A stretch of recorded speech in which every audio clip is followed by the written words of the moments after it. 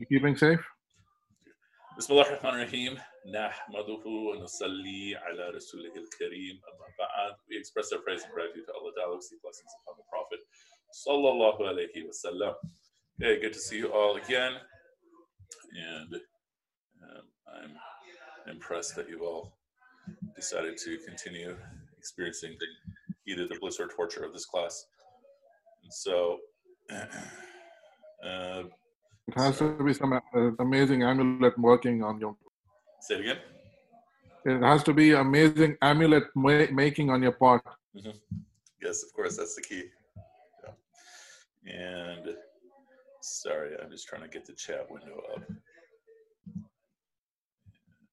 Admit. Gallery view.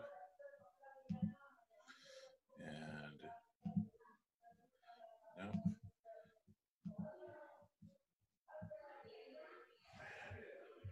Almost there. Got it. Okay, very good. So, Dr. Qazi's interesting that we have women watching. Yeah, that's always a very, very big concern. I mean, it's bad enough men are subjected to it, mashallah. Okay, so continuing with where we left off, we were looking at metaphors. And to recap very, very briefly, in this section from ayahs 17 through 20, we have three metaphors. The first is the metaphor of the man kindling the fire. The second is the metaphor of the rainstorm, and the third is the metaphor of lightning. And so, in ayah 19, which is what we looked at last time, we spoke of what's taking place. You have this rainstorm, thunder, lightning, darkness, and then we have this person who's presented to protect himself, is sticking his fingers in his ears. And what is he doing? He's just blocking out the sound as though that now suddenly makes him safe, which is a very, very irrational, we might even call it a childish response to the threat. Am I frozen? No, okay. A very childish response to the threat. And so from there, what did we say was the actual fear? The fear was the fear of death. And so we gave a very, very simple formula regarding how to deal with fear. And part of fear, we said, is physiology. That part should not be changed. But then we spoke of, in the context of fear, oops, I don't want to share that. I want to share the whiteboard.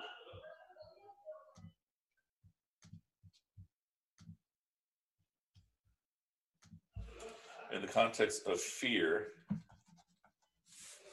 we should move from fearing things that can't hurt us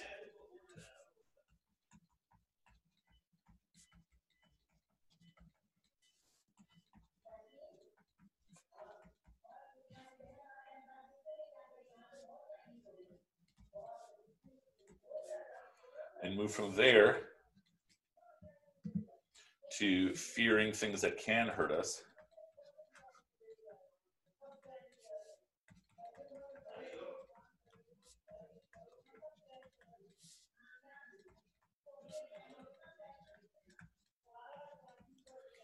And then from there,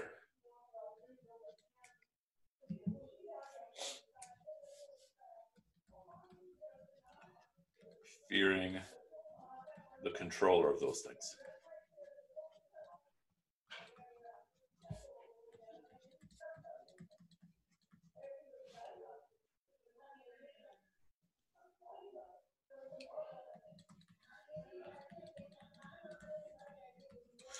Okay, so far so good.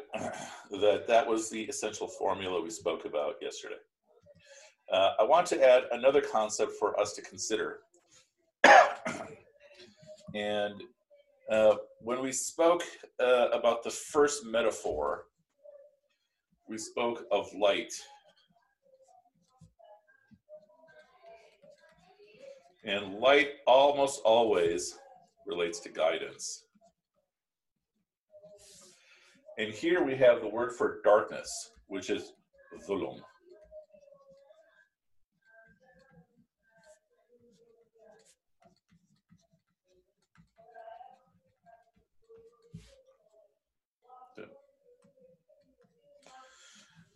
Sarah, a reminder of your question at the end, inshallah, and we'll get that.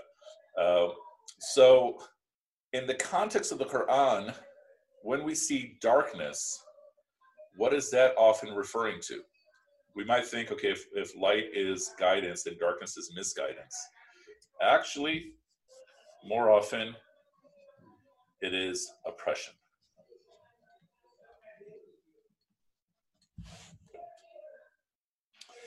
That guidance, light is guidance, darkness is oppression. And oppression is usually against the self.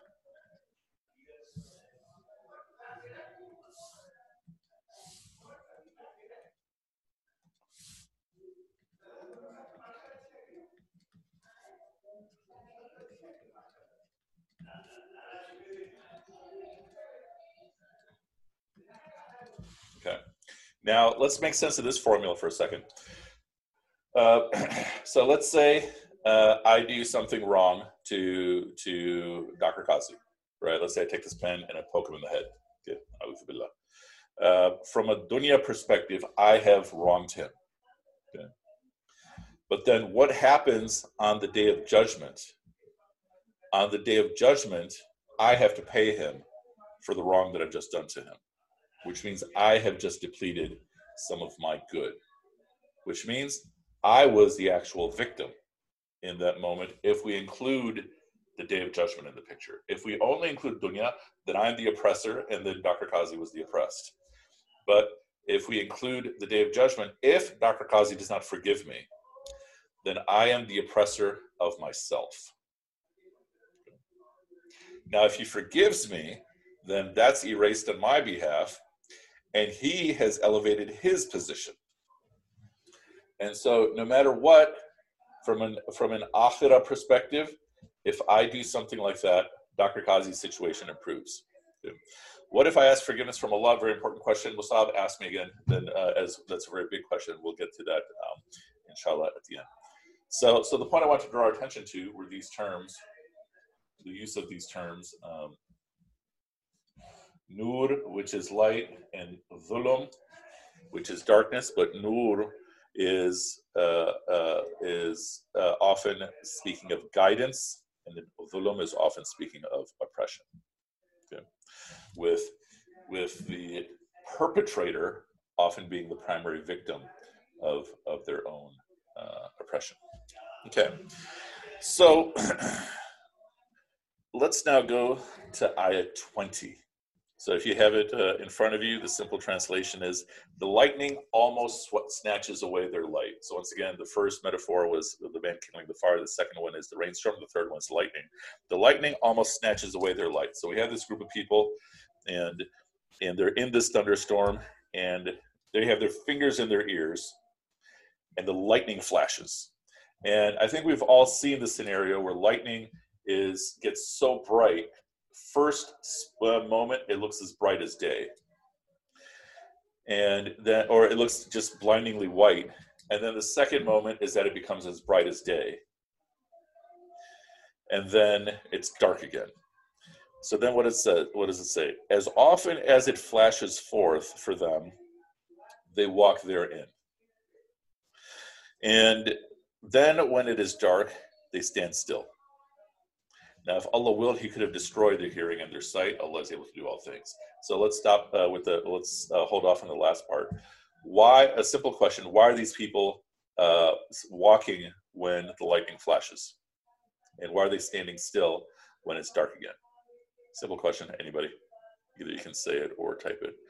They can see. I mean, the basic point being, when the lightning is flashing, they can see their next step is safe. And then when it's dark again, they're too afraid to take another step. Then it flashes again, and they take a step. And so what is taking place in this metaphor, in contrast to the previous metaphor? So let's see. ayahs. Oh, by the way, I'm using a different computer today. I'm using my old computer, so inshallah it won't crash.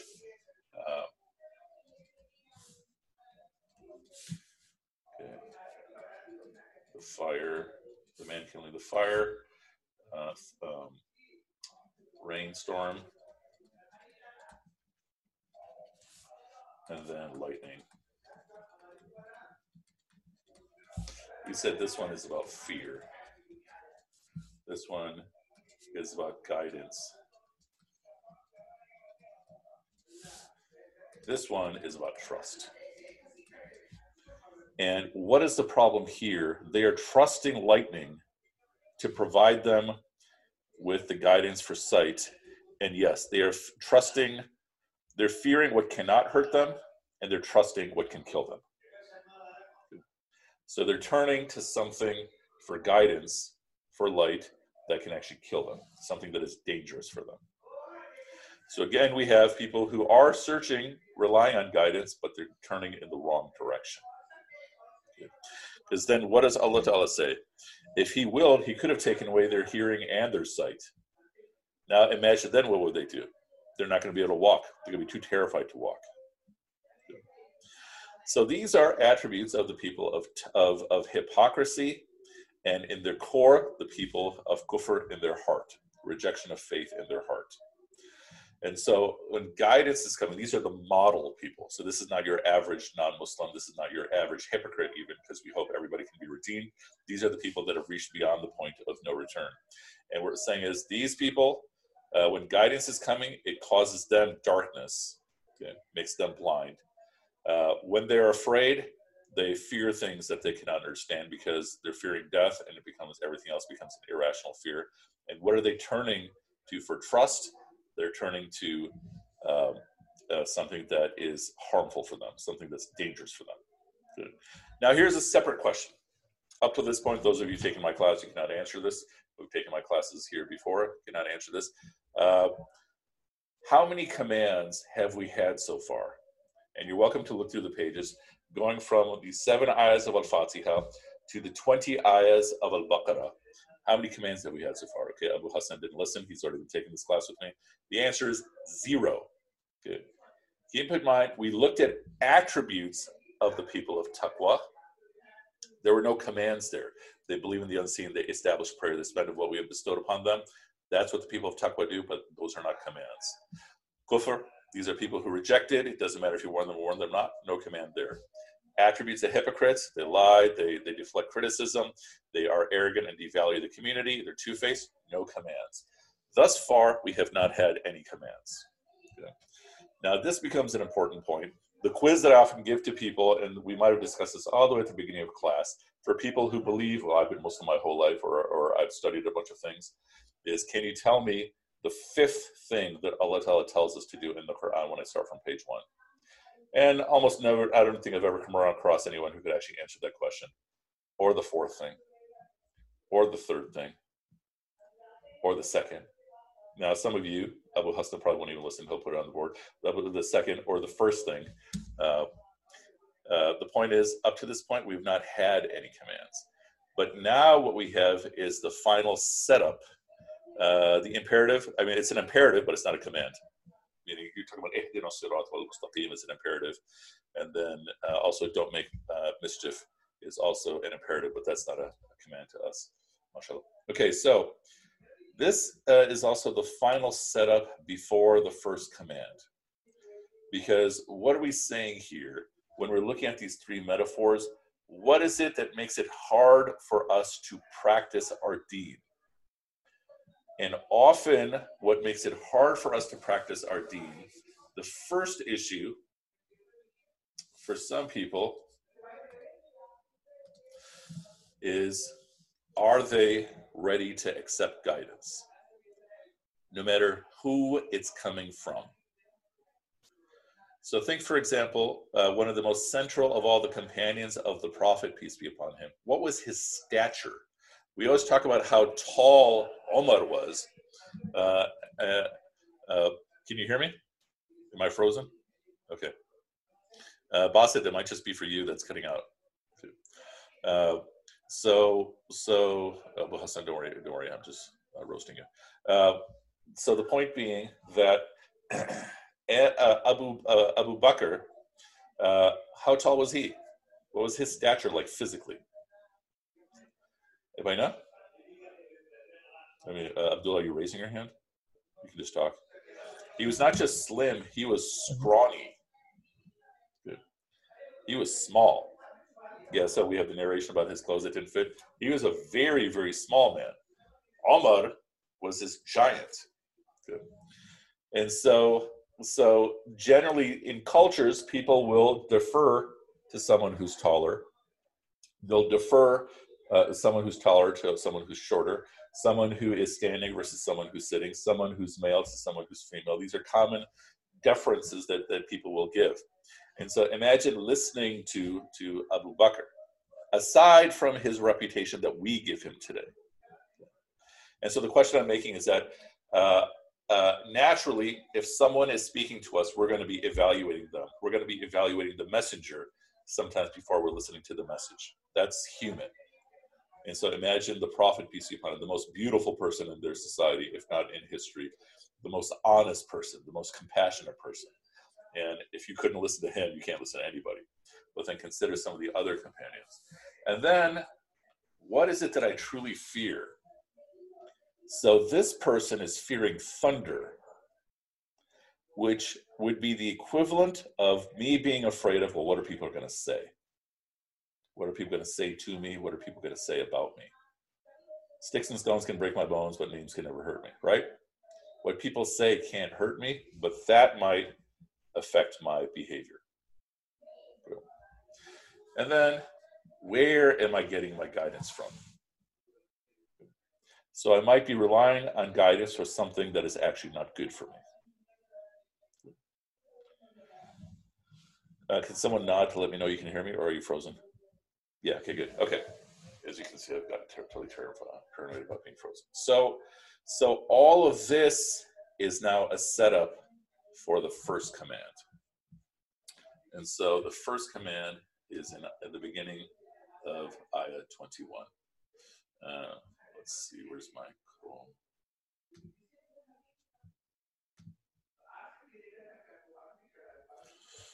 Okay.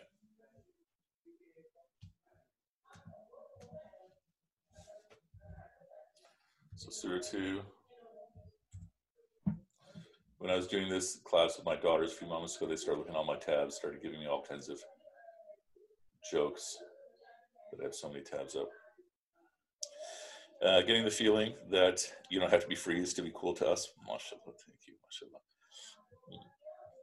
MashaAllah. Ahad, come back to that question. Sada, also you. What about hypocrites trusting that isn't good for them? Okay, all these are important questions that we'll try to get to at the end, inshallah. Keep asking all your questions, everyone, and I'll keep unless it's immediately something that I can address, then I'll do it right there. Okay, Ayah 21 is the first command. Ya ayyuhan nas. Who is it addressed to with all the commands we want to see? Who is being spoken to? This is all mankind, all humanity. U'budu rabbakum. Worship your Lord. Alladhi khalaqakum walladhina min qablikum. So he created you, and he's the one who created those before you. La'allakum tattaqun. So that you may get taqwa. So the first command is U'budu rabbakum. So let's go back to our wonderful whiteboard, inshallah.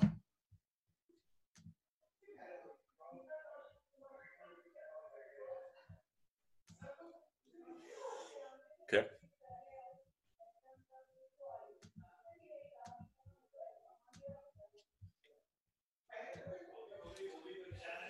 And so as I write this, I'm not writing this for you for informational purposes. I want all of us, if we don't already do this, to try to implement it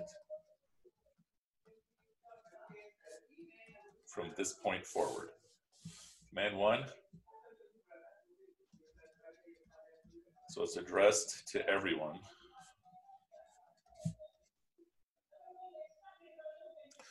Uh-oh, have I frozen? Okay. Okay, 1 second. Stop share. There's me. And then let's try again. Let's see if this works. Yes. Okay. So command 1, address to everyone.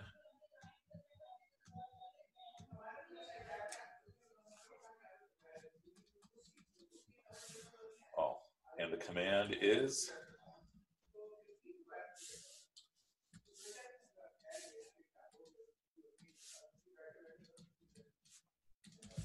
be the abd of your Rabb.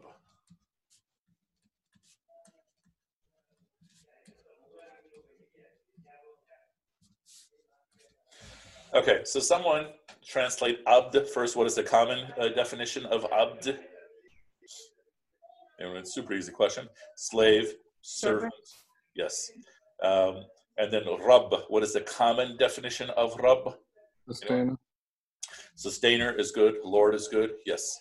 Now, how did we translate abd and ibadah? Going deeper into the meaning. So nourisher would be more with Rabb. So abd, okay, that's all Rabb. I'm saying abd. How do we translate? So to love, or to one who loves. Yeah, or to give your most extreme love. Give your most extreme love, your complete devotion. And then that long definition we had for Rabb, which is the one who takes you from immaturity to maturity according to your unique design, which we commonly translated as your nourisher. So what is it saying? Give your complete voluntary loving surrender.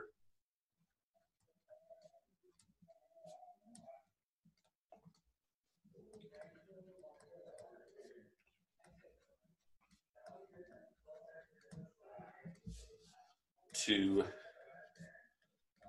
your nourisher. Now, why am I writing all this out? Imagine we changed Rabb to Malik. If we said be the abd, be the servant, give your most complete voluntary loving surrender to your master. How does that change the sentiment of this command? Because we're still talking about Allah. How does it change the sentiment? And again, you're free to type or turn off your microphone. It seems like less like free will. Yeah, it moves from Jamal to Jalal. Absolutely, it becomes much more impersonal, and it could perhaps even make us more resentful. Absolutely. And so we're not only being told to give your highest level of love to Allah, but to understand that when Allah Ta'ala is telling us to do something, we're looking at Allah as our guide, our nourisher, our sustainer, the one who is making us grow. So in terms of the philosophy of Islamic law, part of the idea here is that if I follow it, it is to my benefit. If I don't follow it, it's to my detriment, not just in the other side, but in this dunya as well. That if I follow the deen, it will make my life better in this world, not just in the other side. So the point we made when we were speaking about straight path was how I imagine Islam will inform how I practice my Islam. If I imagine my Islam as a burden, as this giant set of rules and obligations, it's going to be hard for me to practice it. I will start overwhelming myself. If I imagine it as something that might be a temporary burden that will make my life better, just like physical fitness, then that will give me a very different approach in practicing it. And so likewise here, when we're speaking of the command, just like Sarah is saying, that we are giving our highest level of love to somebody or something. So we're directing it to Allah. That I think is already true for everybody in this room or this conversation. And think of of Allah in this process as the one who's nourishing you, who is sustaining you, who is making you grow. So this is, in theory, a natural fit. Okay. But, so that's the command. But here's the bigger question. What is it telling me to do?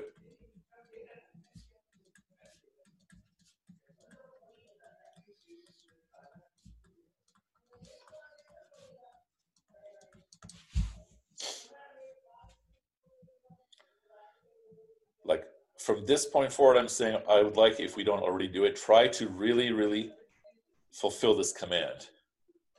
What does it mean I change? What am I trying to do from this point forward? Am I frozen? No. Okay.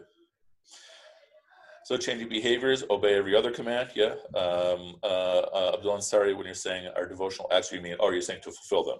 Okay, develop love and trust of God. I would say the first part of this is to develop love and trust of Allah.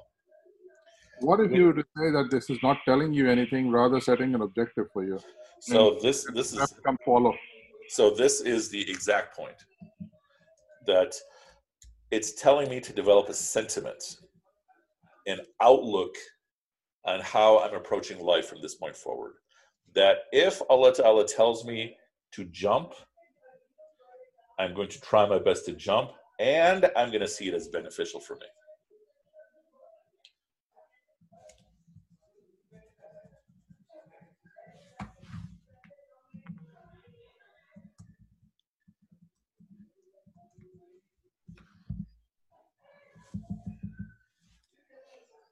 Okay. So if Allah Ta'ala is telling me to pray, I am going to try to make my prayers, and I'm also going to see them as nourishing me.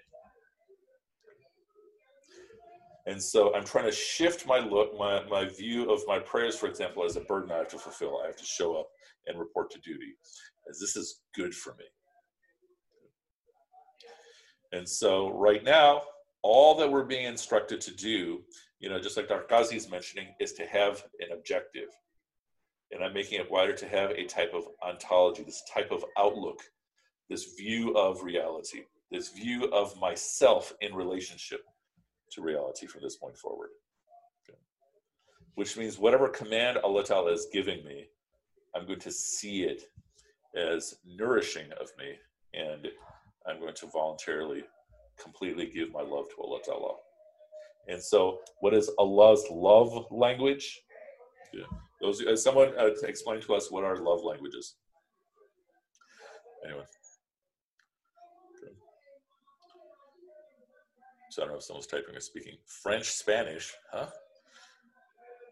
Okay, yeah. So we, okay, Musa was speaking about the Romance languages. Got it. Okay, so we're speaking of the way we feel and give love, the means by which we express love to others, and by the way we receive. This is a common theory that comes up, especially in terms of counseling and such, that most people will have one of 5 love languages. One is words of affirmation, meaning how do they need to receive love? You give them words of affirmation. For some people that doesn't work. Other people need gifts.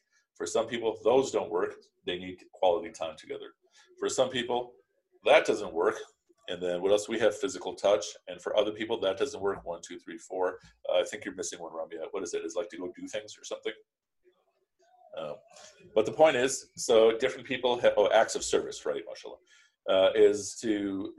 So different people, how do you express love to that person?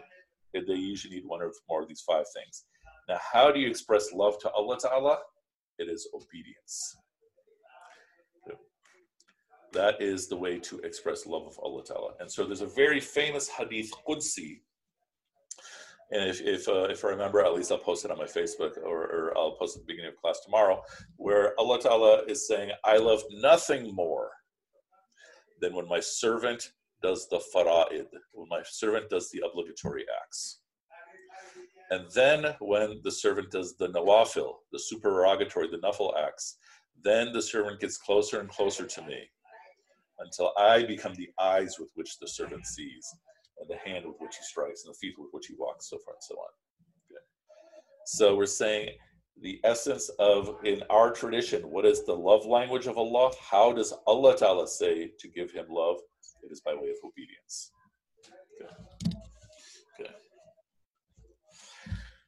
Okay. These are also really good questions, and I'll get these two. We'll get these to these, inshallah, at the end. Any questions so far?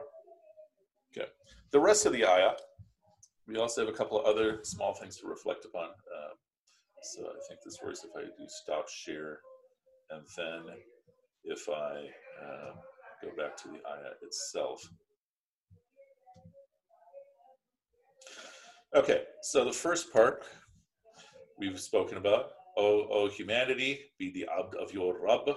He's the one who created you as he created those before you. This, I think, for us is straightforward. The idea being basically that he's the one who made me. So thus, he knows what's best for me. Okay.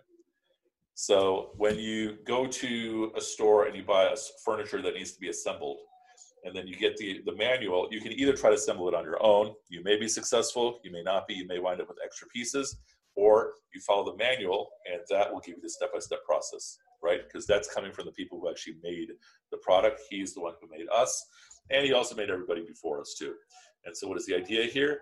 As unique as I am, there are some things about me that are the same as everyone else. And then the last part, لَعَلَّكُمْ تَتَّقُونَ, so that you may get taqwa. Here it says that you may get righteous. Perhaps or hopefully, what is that? The only person hearing us? Oh, okay. Sorry. Sorry, I'm getting called into another class. It's totally confusing me. Okay, so that you may get taqwa. And so one of the points we made when we were discussing taqwa a few classes ago was that Surah 2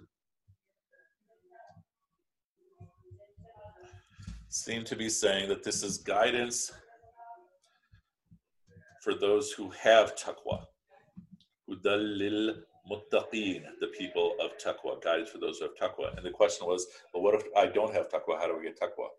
So here we also have the very first step in getting taqwa, which is the same as the first command, which is to voluntarily, lovingly surrender to Allah. Okay. So far, so good? Okay. Somebody nod just to make me feel good about myself. Okay, mashallah, thank you. Okay. All right, so now let's look at some of these questions. Okay. Doesn't this all speak to the subconscious misconception people have that when I become a better person, I'll worship more, versus the more accurate, I will worship more in turn to become a better person, increase my spiritual maturity, higher iman? Whether this speaks to that or not, I think we can argue both ways, but your principle, the point you're making, Sada, I agree with. That the key for me to developing my iman and the key for me to develop further is to worship more. As opposed to, I'm going to worship more when I'm a better person. That type of person is who knows when they're going to start worshiping, right? Abdullah Ansari, so are we saying that the love of Allah is a different type of love than the love of the human beings? Yes, and what I'm also saying is that all of us surrender to something. All of us are the abd to something as an ilah. And even if I claim that there's no God, I'm still taking something as my ilah. And so part of what is this, essentially the command, make Allah your Rabb, as opposed to whatever else I might turn to. Lutfi, is the same action done in reluctance, resentment, fear, actually defying Allah versus doing it with willingness and love? I wouldn't see it as defying Allah. I can see some people struggling to put their full trust into Allah, but they're still doing it. Okay? So they still might find themselves being resentful. And so the goal is that with the repetition of worship, I'm going to be getting closer to yaqeen. What's the formula to develop yaqeen, certainty? It's actually increased worship. Meaning you're not going to get certainty by rational argument. You can get certainty by deeper and deeper worship. And with the same practice, you can also, inshallah, resolve some of that resentment. Some of that resentment might be a mental health issue as opposed to a spiritual issue. That, you know, I have trauma related to authority, or I have trauma related to something else. Acts of service. The Khawarij. So the Khawarij appear to obey in the extreme. No, the Khawarij do not obey in the extreme, because they were even overriding the Prophet, peace be upon him. The Khawarij are choosing text and literal interpretation of text over everything else, over the Prophet, over people. And so they were sort of worshiping Allah even if he didn't want it. You know, they were overriding God because they were overriding the Prophet, peace be upon him. When you differentiate between putting trust in Allah and doing your own work, or putting in the work, that's a wider question. Let me think about when to address that. But the short answer so far is your default with Allah should be, at the very least, obedience. Okay. And then to make that point further, obedience in fard and obedience in haram. So trying to fulfill the fard and trying to eliminate the haram. Okay. And that will, and then everything else becomes secondary or negotiable. Can I define obedience? Essentially doing what Allah Ta'ala tells me to. What were the hypocrites trusting that was not good for them? And he said that their irrational fears led them to trusting detrimental things to be correct. So the hypocrites were trusting lightning for guidance.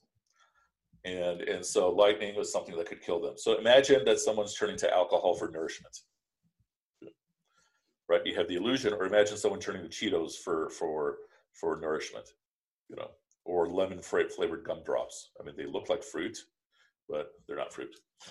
In the beginning, you mentioned that anyone who we wrong in this world, we must repay in the akhirah, but not if they forgive us. What if we ask for their forgiveness, but they do not give it? The general understanding of this is that if you seek forgiveness from Allah and they do not give it to you, then Allah Ta'ala will not forgive you either. That's the general understanding. Allah knows best, meaning that is what seems to be the most common theory. That if you ask forgiveness from Allah, then you have that three-part test, right? Do you regard the action as wrong, whatever it is you were doing? Do you do you stop doing it, and do you hate to go back to it? If you can say yes to all three of those questions, then inshallah, your request is sincere. Even if you can't say yes to all three of those questions, you still ask, and inshallah, you're forgiven. But if you can't say yes to all three, then you're probably going to repeat the action. Good. And then if I, can I list those, please? Sure. One second. Do I regard the action as wrong? Do I stop the action? And do I hate to go back to the action? Now, of course, if I'm not fulfilling a fard, then it would be the opposite. Do I regard the lack of action as wrong? Do I end the lack of action? And do I hate to go back to the lack of action? If I can say yes to all three of these, then at least I can say my answer is, my request is sincere. Even if my request does not fulfill sincerity, I should still ask anyway. It is up to Allah whether or not he accepts it. And taking this a step further, if I cannot fulfill number one, it means I need more knowledge. If I cannot fulfill number two, it means I need more training. Tarbiyah. Okay. Like, what is it that's preventing me? Like, suppose it's like an addiction type thing. Number three, if I can't fulfill number three, then I need more knowledge and more training. Okay. So the point is, that's in my relationship with Allah. If I'm requesting a human for forgiveness, then it's on them. It's even on them to give me the terms of forgiveness. So there's that very, very famous story of this guy who's traveling, and he comes to an orchard and he eats an apple because he's so hungry. And then he goes to the owner of the orchard and he says, okay, I have to apologize. I need your forgiveness. I ate an apple from your giant orchard, right? And then the owner of the orchard said, okay, I'm only going to forgive you if you work for me for X amount of time. And then you have to marry my daughter. But the problem is my daughter is blind, she's deaf, and she doesn't have any limbs. And the man is saying, some of you know who I'm talking about, the man is saying, okay, fine, if that's what it takes for forgiveness. And the guy works for the orchard owner for like 8 years. And then the owner says, okay, now you have to marry my daughter. He says, okay. And then they get married, and then the man is meeting his wife for the first time. And she's a full human being, beautiful, everything. And he's astounded, and he says, wait, this is not what your dad says. And she said, my dad said, I don't have any eyes or ears. What he meant is I've never seen haram. I've never heard haram. And when he was saying that I have no limbs, it's because I've never done haram. Okay. And so then they get married, and their child is who? It is said to be Abdul Qadir Jilani. He was one of the biggest of all Muslims in all of history. So the point is, if, back to my example of, A'udhu Billah poking Dr. Ghazi in the head with my pen, if I sought his forgiveness and I'm just giving him ideas right now. If I sought his forgiveness, he can give me whatever terms and say, I'm not going to forgive you unless you do X, Y, Z.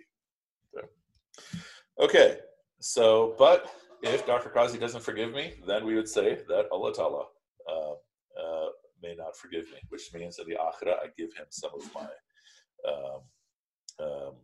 good deeds. Is the guy telling the dude that his daughter is blind and such, but she's not lying? No, he's speaking in metaphor. What if the terms are so harsh or excessive? Yes, Sadia. You know, that's literally what we're saying. That a person requiring forgiveness might require some super terms, and that would not be oppression. Okay, let's see. What were the hypocrites trusting? That was that we addressed. Let's see. Did I get all the rest of the questions? Abu Hassan, what's the takeaway point for implementation for verse number 20, meaning verse number 21? 20, you're talking about the lightning verse or the command? 20. So they're basically what we're relying upon for trust. We want to make sure it's something that we should put our trust into, something that is beneficial for us. So Ahant also asked a question about this. This comes down to, from whom are you taking guidance? From whom are you taking knowledge? Is it someone that is beneficial for you, or is it someone who's detrimental for you? Considering you're all here, you couldn't find anybody else that you can find the least detrimental. No. Okay, so the point is that would be what to look for, and where am I getting guidance from? Or another way to think about this is that a modern equivalent of turning to something that is lightning is the internet, trying to get your deen from the internet. You know, all those websites. Any other questions?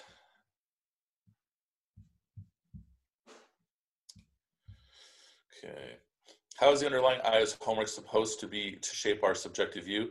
Is it what we have been talking about? So what we're saying essentially at this point is to really have the attitude that whatever Allah Ta'ala tells me to do, I'm going to see it as nourishing for me, as beneficial for me. Okay. Not just I have to do it. Okay. That would be like being the servant of your master. Okay. But to have the attitude, whatever is in the text, whatever the Prophet, peace be upon him, prescribes us to do as his messenger, peace be upon him, I'm going to see this as nourishing for me. That I'm going to see this as something that I'm thirsty for.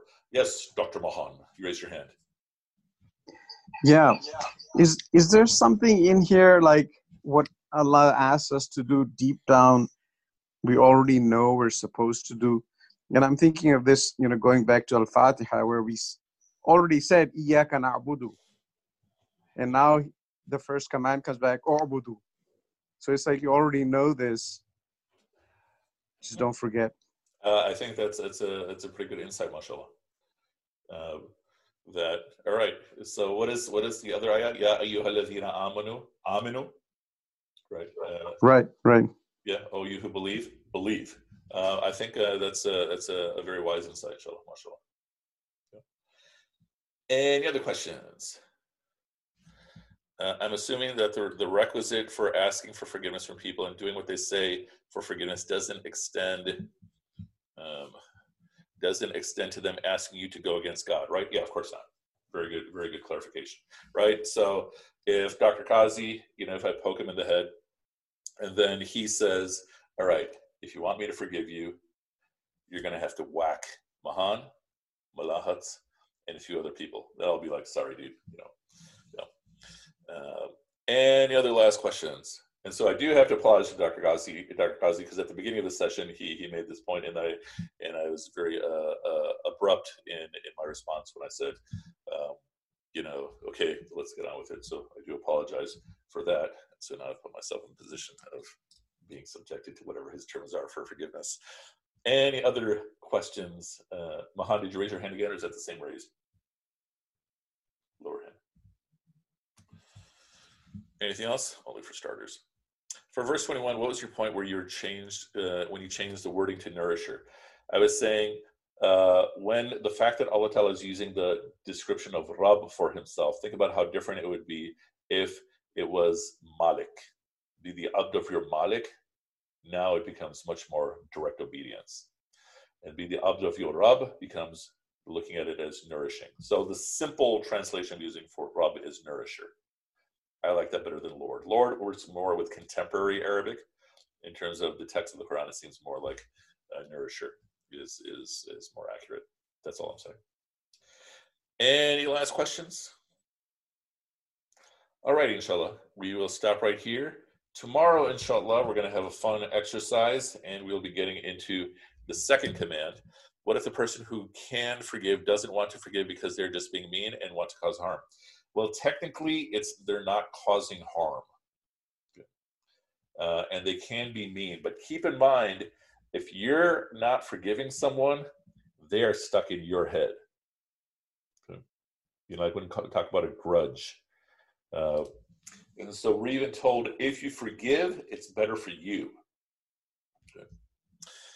What should a Muslim do if she asks for forgiveness from a fellow Muslim, but they refuse to give it?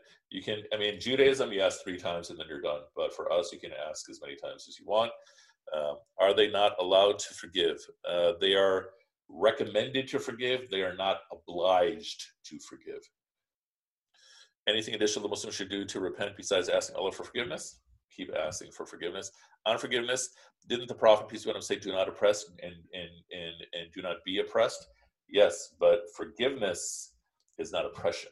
Withholding forgiveness is not oppression. Think about it this way. So suppose, let's make this just totally, really, really serious. So suppose you do something horrible. Suppose I do something horrible to your daughter, a'udhu billah, yeah? And I'm asking for forgiveness, and you say, no way, I'm never going to forgive you. Or your daughter says, no way, I'm never going to forgive you. Is she oppressing me? No, of course not. One more quick question. Where's this, Mahan? Yes. Yeah. What about proportionality in obligation or the granting of forgiveness? Right. So like if you bump into someone and you give them a little bruise or something, and then they say you have to be my slave for 5 years or something for me to forgive you. That's not proportional. And so what happens then? Well, I think that the size of the crime is also very small. If we're just speaking of normally bumping into someone, so you're not losing that much. See what I'm saying? Yeah. Okay, I got it. Meaning it's not worth it for me to do all this other stuff, for this little tiny slight. Because even those stories that we have, like about Abdul Qadir Jilani and such, whether they're true or not, Allah knows best. But why do we have those legends to illustrate, the feats people will go to and the seriousness that they have for the divine? But usually that doesn't apply to most of us. But I could be very myopic when I'm saying that. Can a person take back forgiveness after forgiving? No. Once you've granted it, what else have you given up? You can't even complain about it. If it's forgiven, that person has a clean slate. Is there a connection between the frightening scene in the previous ayah and the peacefulness for this ayah? I think that makes sense. This is sort of a pathway to peace, but Allah knows best. I was under the impression that there is an ayah in the Quran that talks about how when rightfully taking revenge for something, you should not overstep. That is revenge and retribution, not the granting of forgiveness. Meaning, okay, so let's say I punch Abdullah in the nose. Okay. It's on him whether to forgive me or not. Now, if it's retribution, the most he can do is punch me back in the nose. You can't punch me in the nose, in the eye, in the face, and all that. That's what we're talking about in terms of retribution. Any other questions? Oh, yes, exactly. Nose for nose. Yes, mashallah. Anything else? Maybe just one more question. Go for it. What are the virtues of forgiving even if the person doesn't ask for forgiveness or doesn't even want forgiveness? I think the most simple virtue is that it's cleaning your own heart, both in terms of your relationship with Allah as well as what's taking place inside. I think that's the highest aspect of forgiveness, the benefit that it gives yourself. So think about slander. So think of different levels of slander. One level of slander is, okay, let's say my name is Mahan and Omar Muzaffar is saying nasty things about me. Okay. And then I'm just so upset and I'm telling everyone, look at all the stuff that Muzaffar is saying about me. Okay. A higher level of that is for me to say, well, he's saying all these things about me, which means for free, he's handing over all of his good deeds to me. Okay. A higher level than that is what Omar would do, Omar ibn al-Khattab, not Omar Muzaffar, Omar ibn al-Khattab would do to people who are slandering him. He would say to them, it's better for you if you don't say this. Okay. Meaning, rather than Omar even cashing in, he's saying to that person, for that person's sake, it's better for you that you don't do it. And so the point is that forgiveness at one level, did I freeze again? I think I'm freezing. Okay, I'm back. Okay, so we're saying forgiveness at one level is me clearing my heart, okay, and which can be, it can have its own inertia, but I'm also taking you out of your own prison for your own good, and you may not even realize it. Okay. Is this power of forgiveness granted to non-Muslims as well? Yes, absolutely. Now, some will say that there are some differences between Muslim and non-Muslim in terms of those types of things, but in my understanding, forgiveness and justice apply for everybody, regardless. Omar al-Khadra, because of hasanat retribution, if you can give me the whole sentence, that would be better, inshallah. Anything else? You're also welcome to talk, everybody, while people are typing. Hey, Dr. Mahan, any more questions? 50 more questions. You can type. You can maybe save them and then type them all inshallah at a different time. Wait, I have a question. Yes. Honestly, I was like, I gave up a long time ago, but like since you're still here, I don't get why you were talking about Allah as in like the whole language of love. So how did we translate ibadah? So we translate ibadah as giving your most ultimate extreme love. That's what ibadah is. So u'budu is to give your most extreme love. Okay. That was it. You're like, no, I'm from Orland Park. We do not have love in Orland Park. Okay. Jazakallah khair. Well, yes. Basit, what was your question? Was it, are you breaking up? I'm not sure what your question was. Anybody else? Nothing else? Going once? Going twice? Okay, inshallah. We will continue, inshallah, tomorrow. Like I said, tomorrow we'll have some fun exercises. I got to figure out how to do it in a classroom format or this online classroom format, and then we'll get into the second command of the Quran. Again, in the order that it is compiled, not in the order that is received. That's very, very different. سبحانك اللهم بحمدك نشهد أن لا إله إلا أنت نستغفرك ونتوب إليك. سبحانك اللهم, glory to you, O Allah, وبحمدك, praise and gratitude are to you. نشهد أن لا إله إلا أنت, we bear witness there is no God but you. نستغفرك, we seek your forgiveness. ونتوب إليك, and we turn to you. سبحانك اللهم بحمدك نشهد أن لا إله إلا أنت نستغفرك ونتوب إليك. وآخر دعوانا أن الحمد لله رب العالمين. May Allah Ta'ala reward you all, inshallah. And we will convene next week. We forgive you for not giving us a single day off, inshallah. Okay, wassalamu alaikum wa rahmatullah. Once again, everyone be safe. And let us also keep praying for all the people who are on the front lines, whether they're in the hospital rooms or in the grocery store or in trucking or what have you, or parents, and also pray for cure for all those people who have gotten sick. Wassalamu alaikum.